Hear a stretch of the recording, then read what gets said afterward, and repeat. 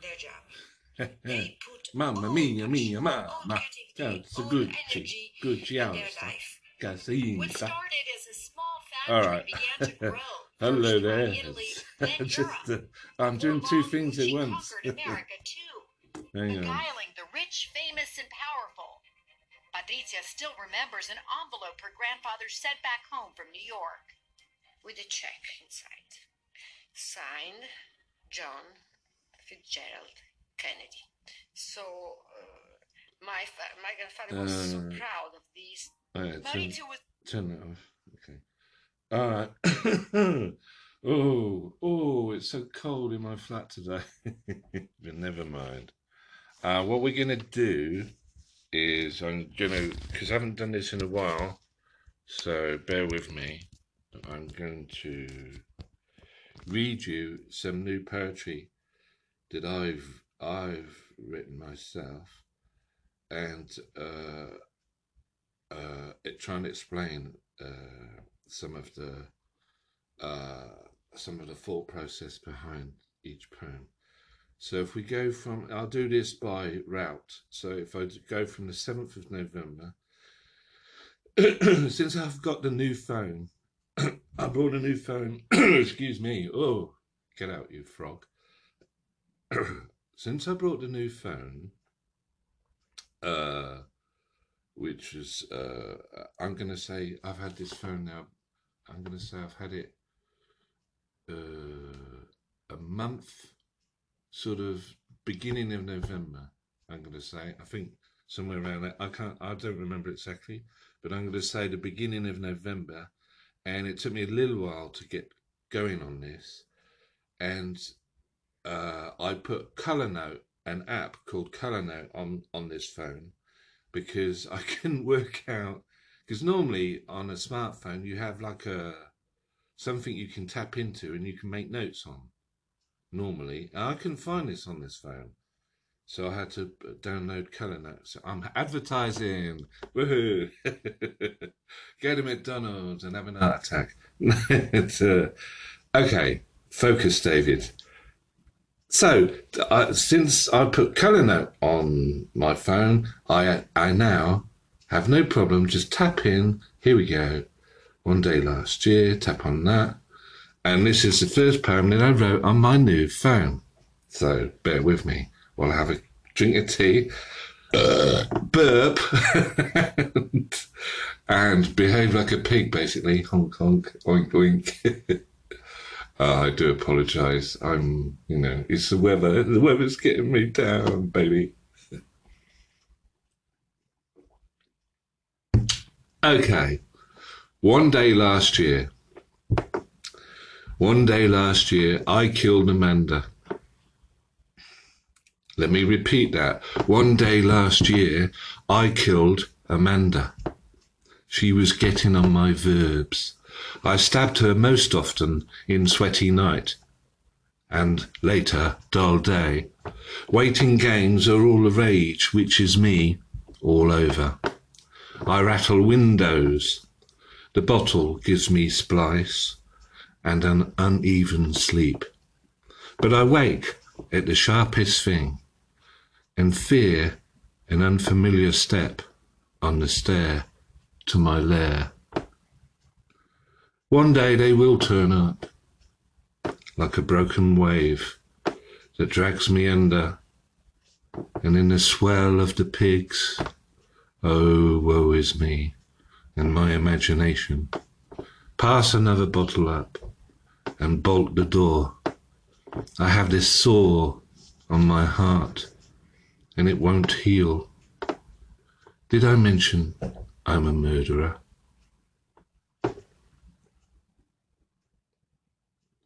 Okay, so I wrote this on the 7th of November, and I'm trying to remember the thought process behind writing it, because I have no idea where I pulled Amanda from. So one day last year I killed Amanda. She was getting on my verbs. I don't know. It just came out. I had an adjective, so she got my verbs. I don't know, just me trying to be clever in, you know, trying to impress my Miss Harvey, my old English teacher from Little Heve Comprehensive, where she once told me, David, never use the word nice. Nice has no play, has no business being business. Has no nice should never be used in a sentence of prose. And she was right, and I've already mentioned it 5 times. So there you go. Miss Harvey, where are you now? Probably 6 feet under. Or, you know, sunning herself in Ibiza at the age of 78. Yeah, she wasn't that much older than me. I've really gone off the subject. Okay, so one day last year I killed Amanda. She was getting on my verbs. I stabbed her most often in sweaty night and dull day. Waiting games are all the rage. So it's like I've always been a fan of video games, and what's slightly alarming is the sheer violence involved in video games. So I don't know if that's a good thing or a bad thing. It's a good thing in the sense that if you have violent tendencies, you play a video game and you dispel them, or you suppress the beast within you. So in that respect, video games are quite mentally therapeutic. I think that's right. I think that would be true. Because I can remember playing, what's the Rockstar thing? TDA? Grand Theft Auto. See, when I was no, I'm not going to admit to that. Let me just say, there were certain elements of that video game that reminded me of my teenage years. A certain aspect of them involving motor vehicles.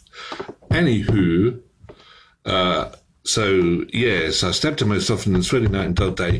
Waiting games are all the rage.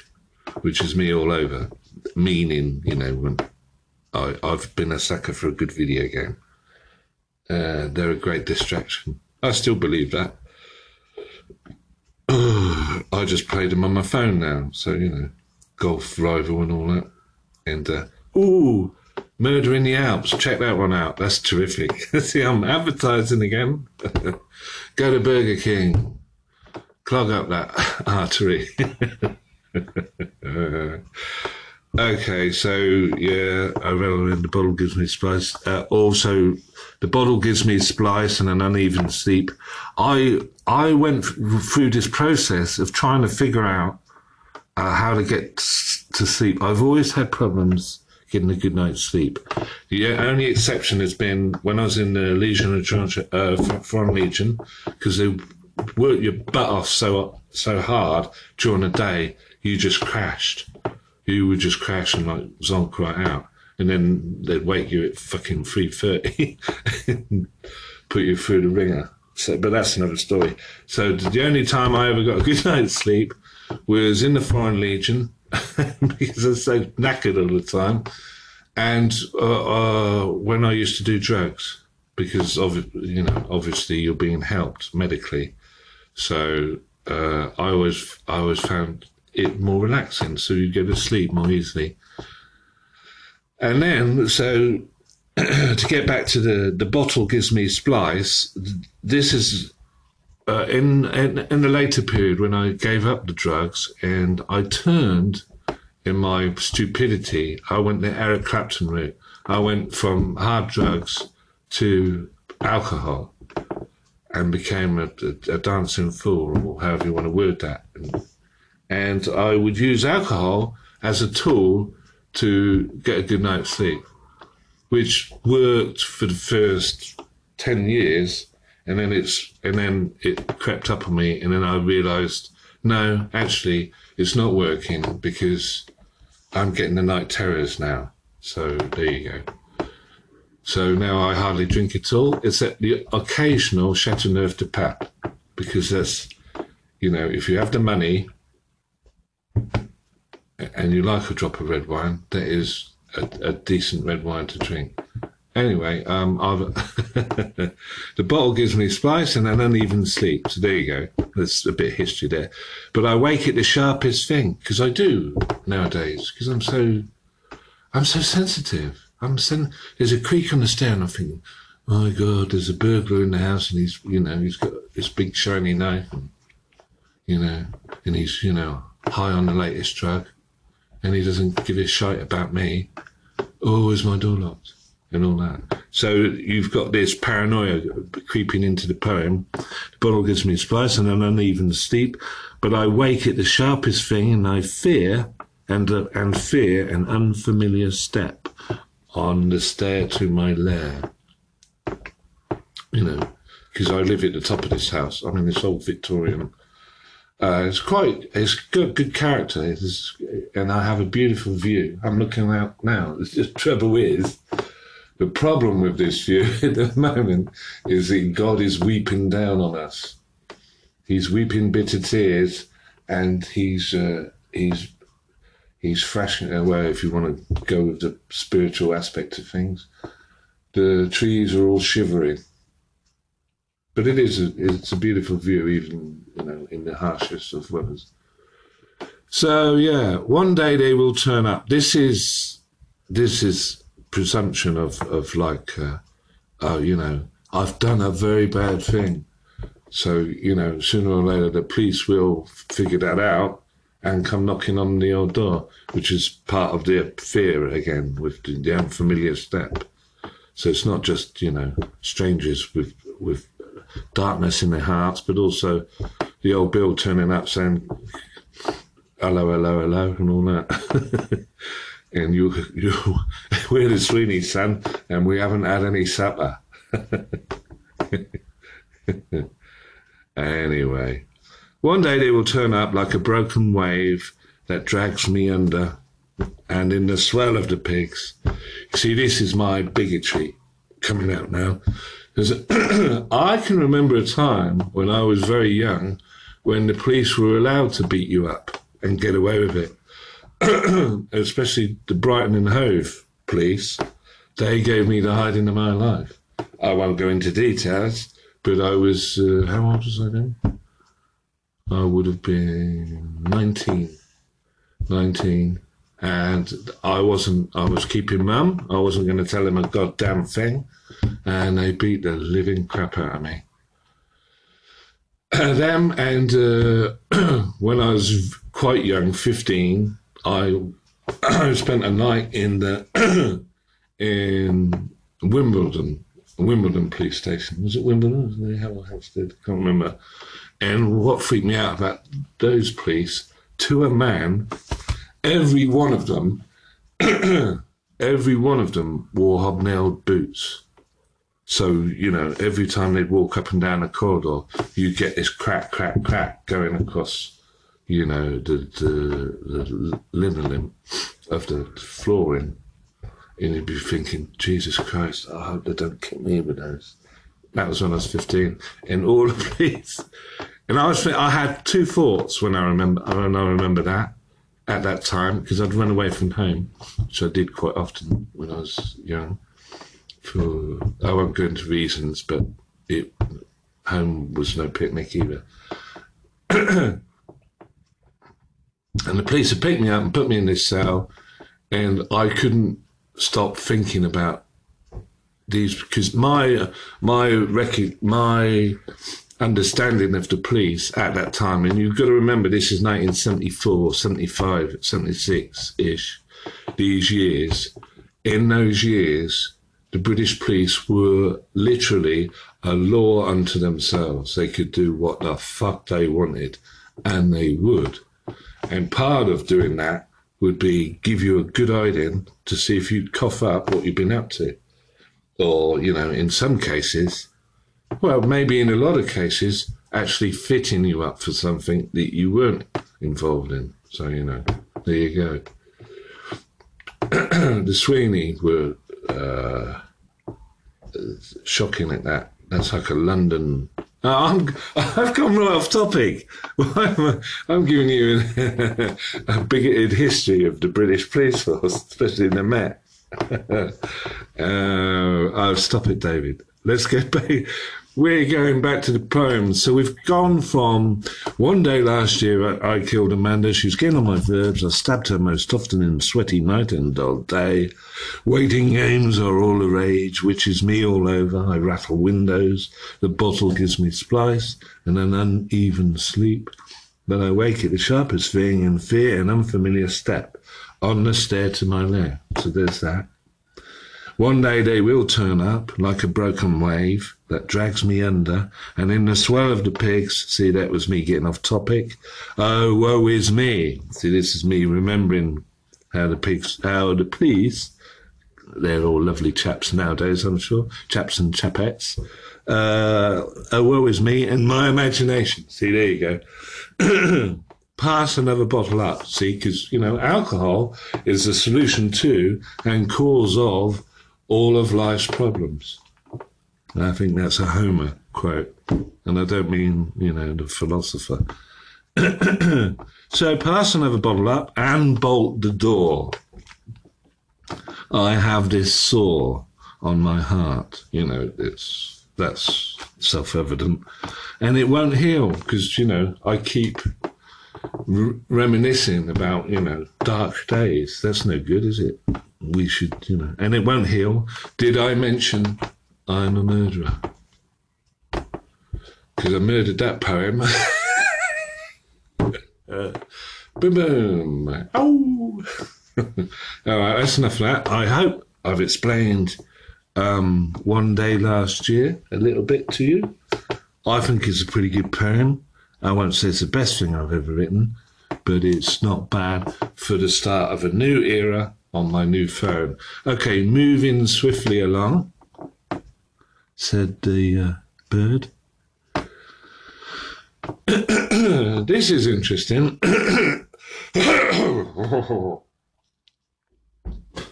Oh.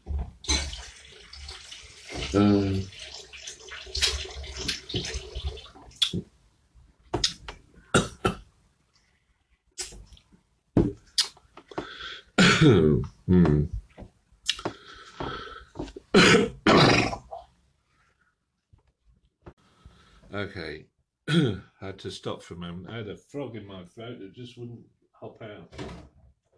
So it's a bit of the old lemon juice over the sink.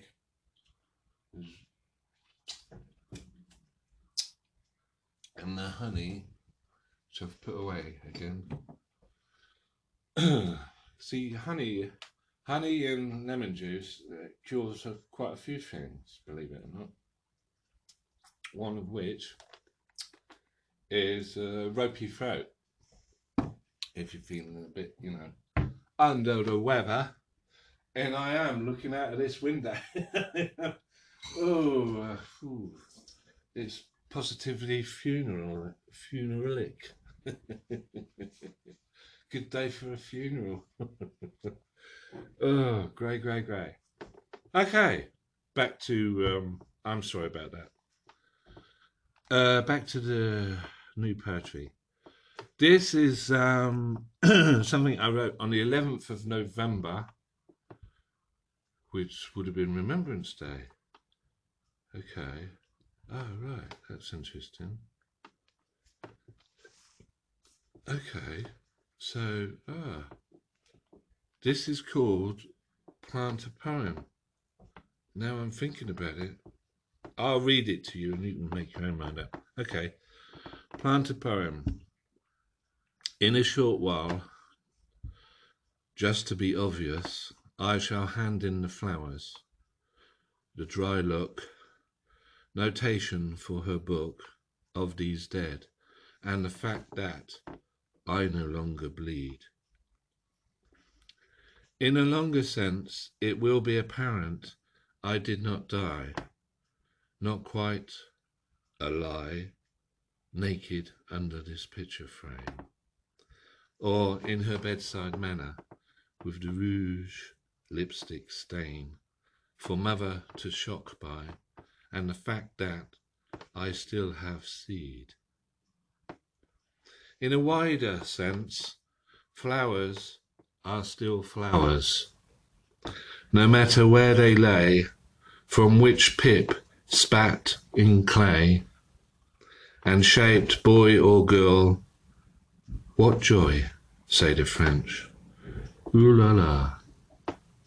I forget the rest of these.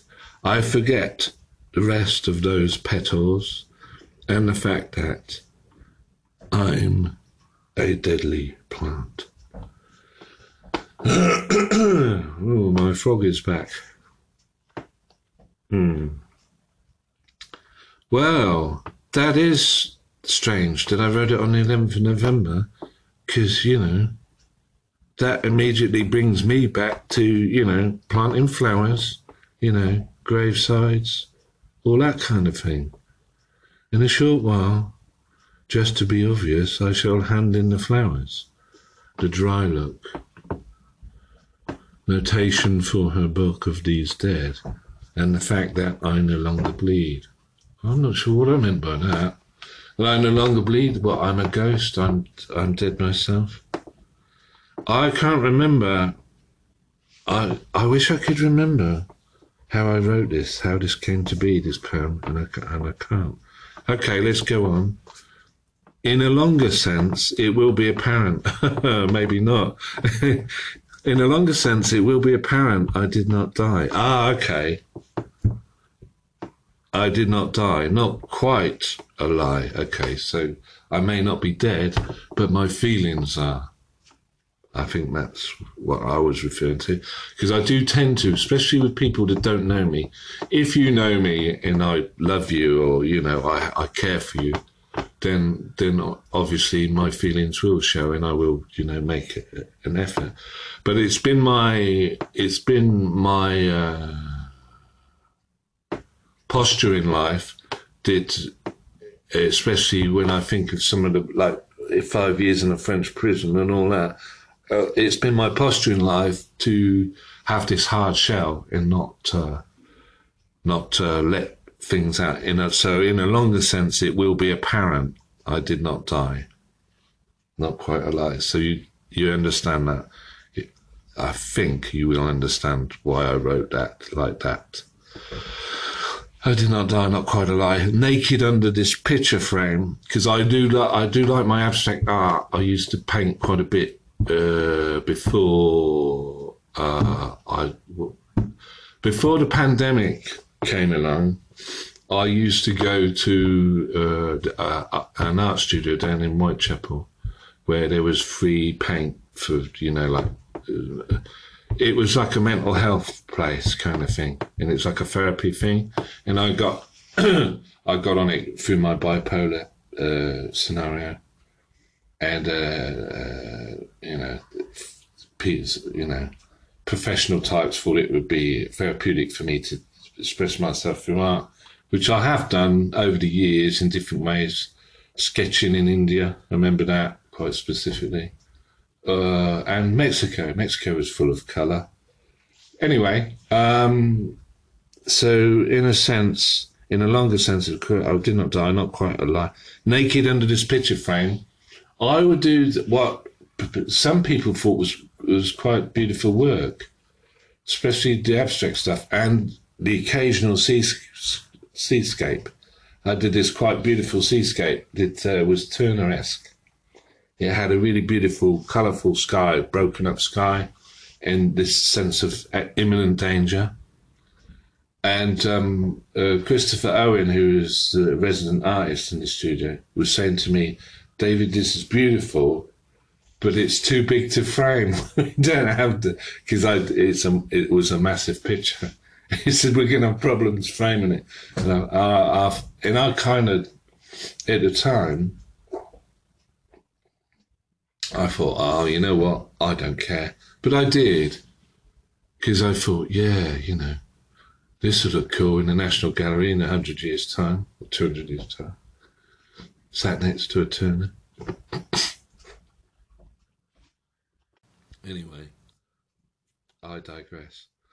In a longer sense, it will be apparent I did not die. Not quite a lie, naked under this picture frame, or in her bedside manner. with the rogue lipstick stain. See, colour can give you away as well. Colour can drop you right in it. That murderous red. Here we go. For mother to shop by. My mother was a piece of work. Jesus Christ. Oh, she hated me. I was quite the womanizer when I was young. Long hair. I've got very, even now, although I'm going bald now, I've got very fine hair. And women, I don't know why this is true, and if you're a woman listening to this, I apologise in advance, but I don't know why this is true, but a lot of women would take great comfort in stroking my hair. They've found something, I don't know, I can't explain it, but when I was with the Rainbow People, only a few years ago, and I was almost as bald as I am now, and this one woman there, she would, every time she saw me, she'd come rushing up and she'd just stroke my hair for like half an hour at a time, which is quite nice because it's like, like I'm a pet dog or cat or something. It is a nice feeling to be stroked, but it's also a bit bizarre. And when I was young, and because my hair is so fine, when it's damp weather, it gets all curly, so I look like a David Coverdale type or a Robert Plant type with the long hair, and and I'm 6 foot and all this, and it's all dark and stupid and all that, and so that was quite an attractive thing. And the problem with that is because I would knock about with women quite a lot, because I was quite gregarious and quite the chatty type. I am doing drugs and all that, and and having. I shouldn't go into details, but like I led quite a precarious life when I sort of figured out, it's quite easy to get women in bed when you're young and reasonably good looking, and they find things about you that are sort of shiny. Now, the reason I'm sort of going off on an ego trip here is the fact that my mother would hate me for it. Hate.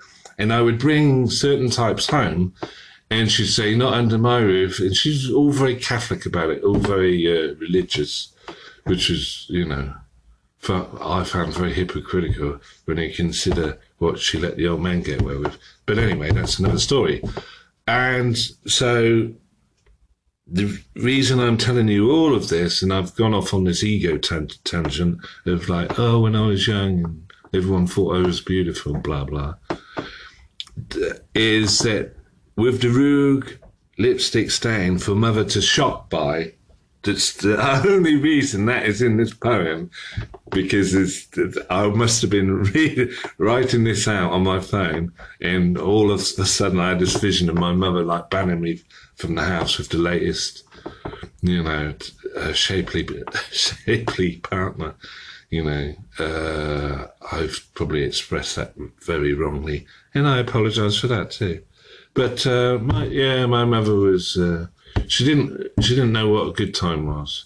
Didn't appreciate other people having a good time when she was in the marriage from hell, and she had things to put up with herself. So there you go. So that's why that line is there, I guess. The rude lipstick stain for mother to shop by, and the fact that I still have seed, because we all want to be immortal. I'm not explaining that any further. So here we go with the last verse of the poem. In a wider sense, flowers are still flowers. And I don't think I need to explain that line. If I do, then I think you're in trouble. So anyway, in a wider sense, flowers are still flowers, no matter where they lay, from which pip spat in clay and shaped boy or girl. What joy, say the French. Ooh la la. So there was I should go back a bit first and say about the pip spat in clay. That's when when I was in solitary at Dover Castle, when I went to Borstal for a while in my late teens, and what was it I was in solitary for? Oh yeah, I nicked a can of glue and got caught sniffing glue. And so I was put in solitary for 2 weeks. And the only thing that you had to read in solitary in these like dungeons, basement dungeons, oh, they were horrible. Just pure granite. If you've ever been in Dover Castle, you'll know what I mean. Anyway, all you had to read was the Bible. That's it. Nothing else, just the Bible. And I thought, oh, for fuck's sake. So I did. I read it cover to cover. And guess what? There's this whole concept of like made out of clay, and you know, boy and girl were, you know, made out of clay, and this whole thing, you know, by God's hand. So I thought I'd put it in this poem instead of like the original thing of like, you know, the seed in you know, in the humane, in the, you know, in the reality of life. But I guess, I don't know, it's all speculative, I suppose. So no matter where they lay, from which pip spat in clay and shaped, boy or girl, what joy, you know, spiritual joy, hallelujah, I don't know, what joy, say the French. So this is me sort of like reminiscing, ooh la la, I forget the rest of those petals, because the French were very... they had this very soft underbelly, the French, when you got to know them. So I spent some years, not by choice. But when I was younger, I spent, I'm going to say 7 or 8 years when I was younger, by choice. I lived with a French woman for 2.5 years. And anyway, let's not get into that. So I know the French... I know a certain element of the French psyche and that whole feel. So, and I wanted to put in a wider sense, flowers are still flowers. You know this. That's like, you know, things are just things sometimes, and just look at them for beauty's sake. You know, no matter where they lay. So this is wherever you go, whatever you do. You know. It's always, you know, that's always true, that some things are just there, and you should just appreciate that they're there, and don't go any further into that, you know, don't question it, you know, unless you're in danger. No matter where they lay, from which pip spat in clay and shaped, boy or girl, what joy, say the French, ooh la la, I forget the rest of those petals, and the fact that I'm a deadly plant. And the reason I put that at the end, I'm a deadly plant, is the fact that if you do if you do pick me, you will die too. So, you know, that's very deep. That's very Freudian. You know, if you pick me, I may die, but you will die too. So, you know. That's kind of heavy, I guess. And this podcast is supposed to be called David Spreads the Joy. And I'm not spreading much joy today as I look out my window at the grey, at the grey, at the grey. Oh, man. Okay. Next. So, what's this? Okay, so 6 days later, I wrote a very short poem, and it's, I'll just read it to you and see, you can make up your own mind, I guess. I will be in the morning, 17th of November, there you go. I will be in the morning, I will be in the evening, I will be in the dreaming, I will be in the scheming of things. I will. I will. I will.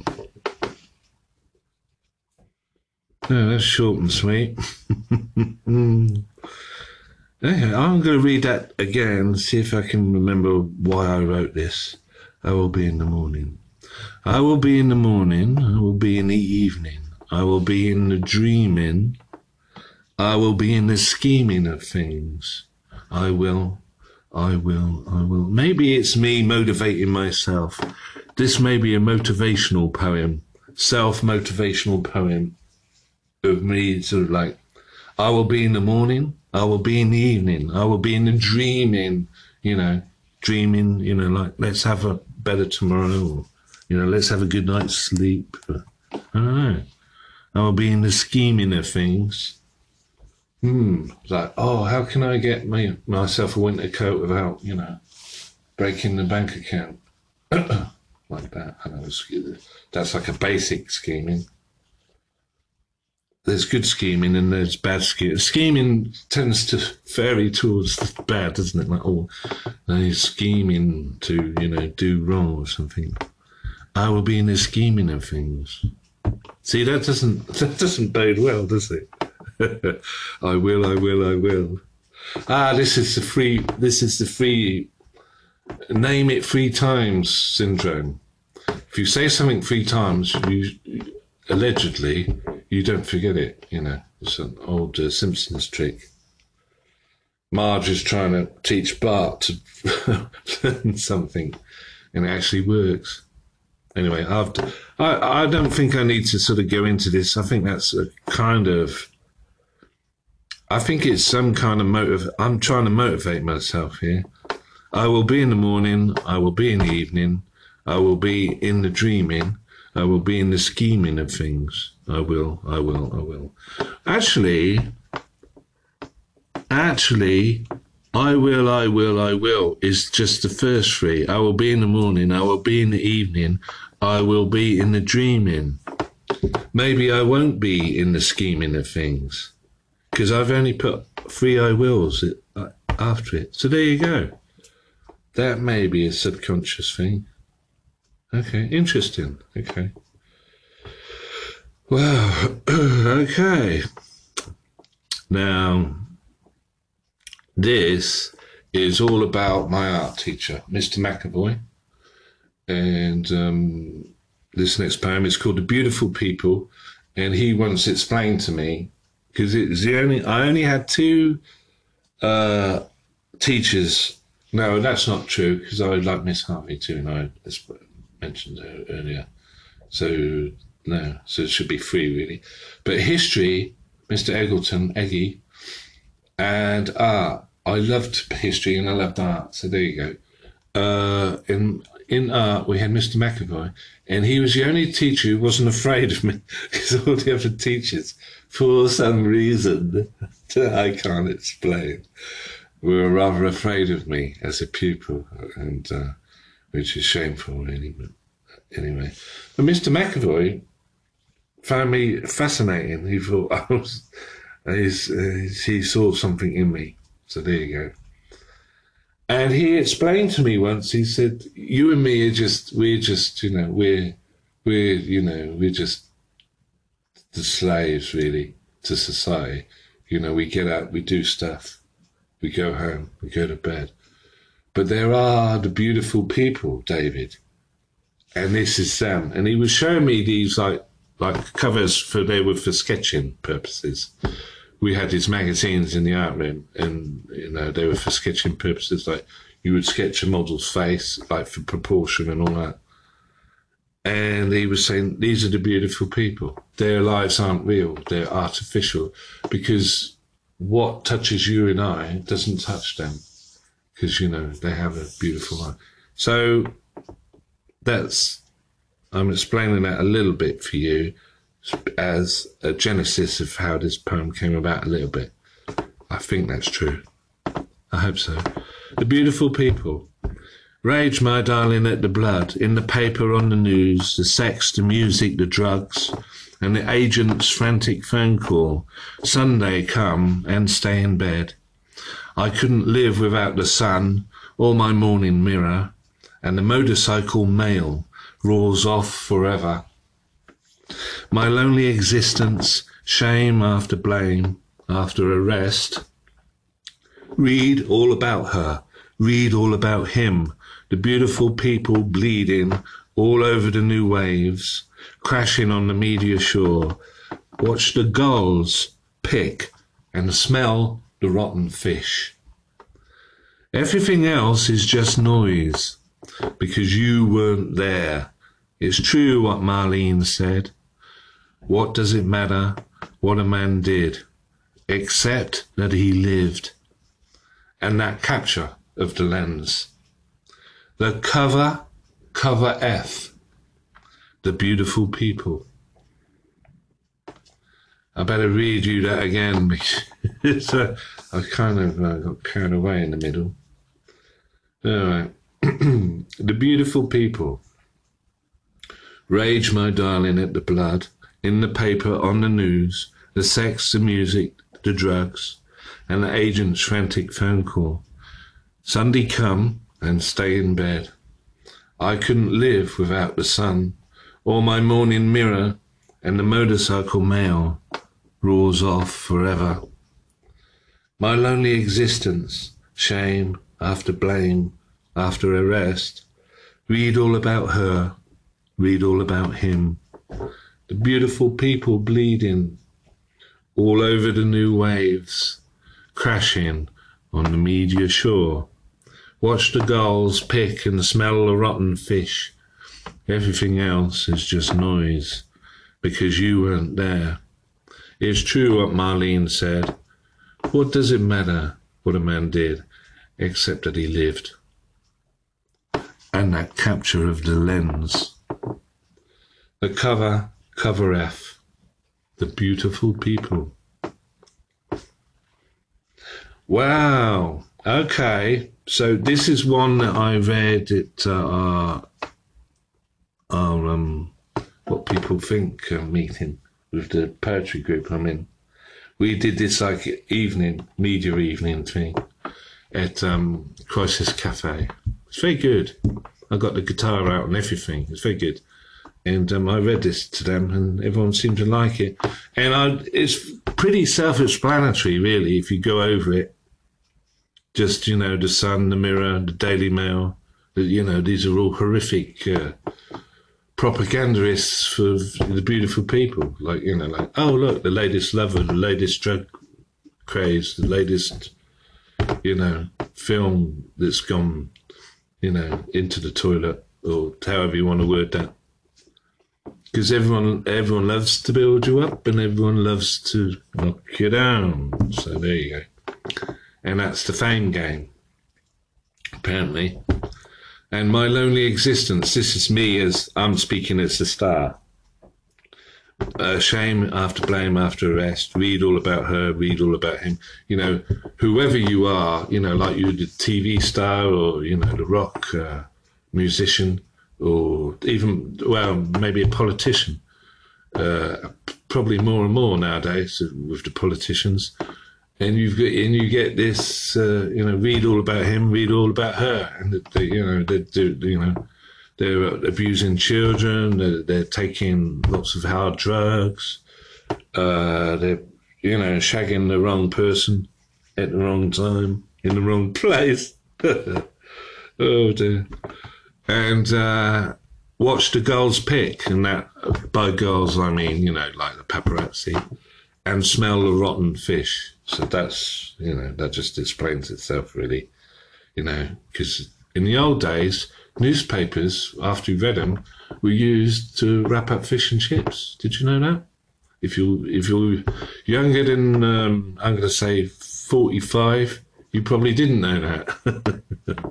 So there you go. Everything else is just noise. Because, we go on the Twitter, we go on the Instagram, and it's just a wave of noise, isn't it? It's just nothing really. Everything else is just noise because you weren't there. It's true what Marlene said. Okay. I wanted to put that in because that's a beautiful ending to a film. It's from Touch of Evil that Orson Welles was in, and they convinced him to direct it for no extra money. And thank God he did, because, you get that beautiful ending where Marlene says, because if you know this film, Touch of Evil, and I suggest you check it out because it really is a very unusual film, and it's one of Orson Welles' saving graces. Because I think Citizen Kane was overrated personally, and The Magnificent Ambersons is just boring. But Touch of Evil has a genuine sense of dread to it. There is something going on there underneath, especially when the wife of the Mexican cop gets kidnapped by these little druggy types. Anyway, I'm over-explaining here, but at the end of the film, the crooked cop, played rather brilliantly by Orson Welles in what was then a fat suit, has been shot dead by the hero Mexican cop. I see. I'm giving the fucking film away. God damn it! But I have to explain about Marlene. So you have this, this Mexican cop's kind of like going, what was he like? What was he thinking and all that about the dead Orson Welles? And Marlene Dietrich, it's a snap for her. She says this line: "What does it matter what a man did, except that he lived?" And that's true. That is so true. It's he lived. He did something, even if it was a bad thing. He did something. He made. He made footsteps. Anyway.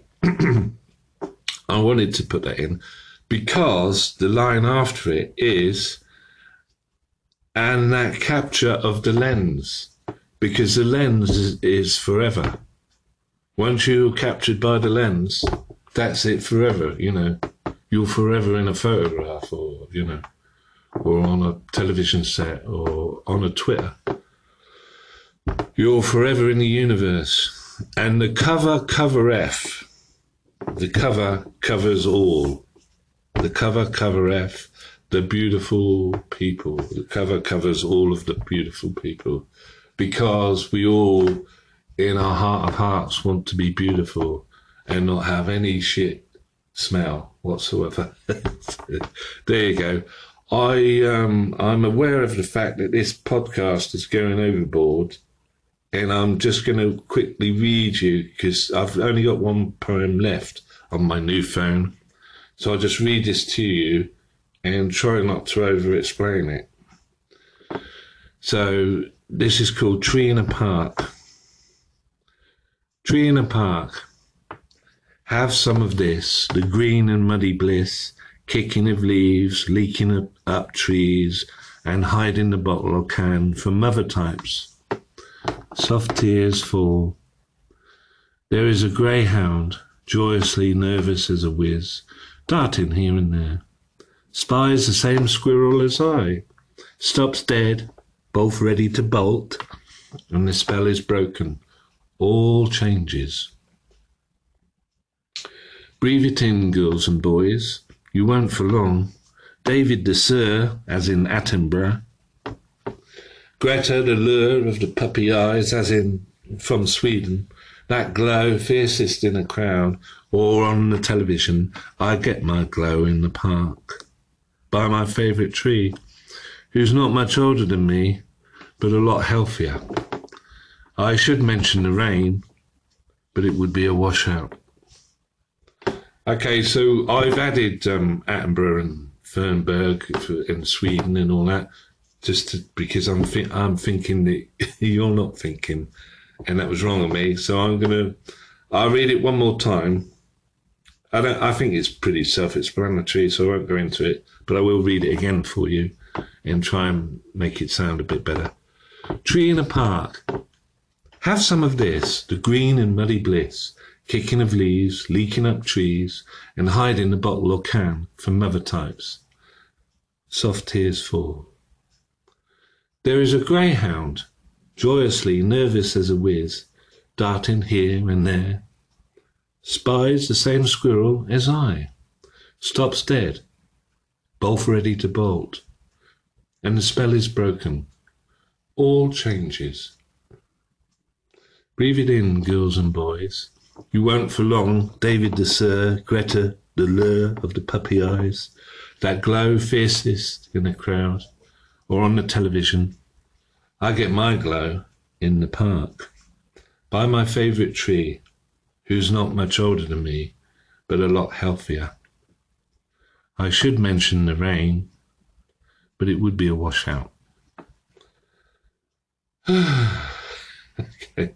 I should be doing other things now.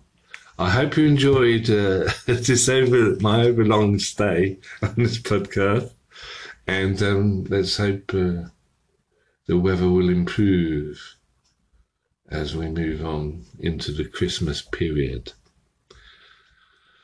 Happy thoughts, boys and girls, and I shall see you anon. Ta-ta.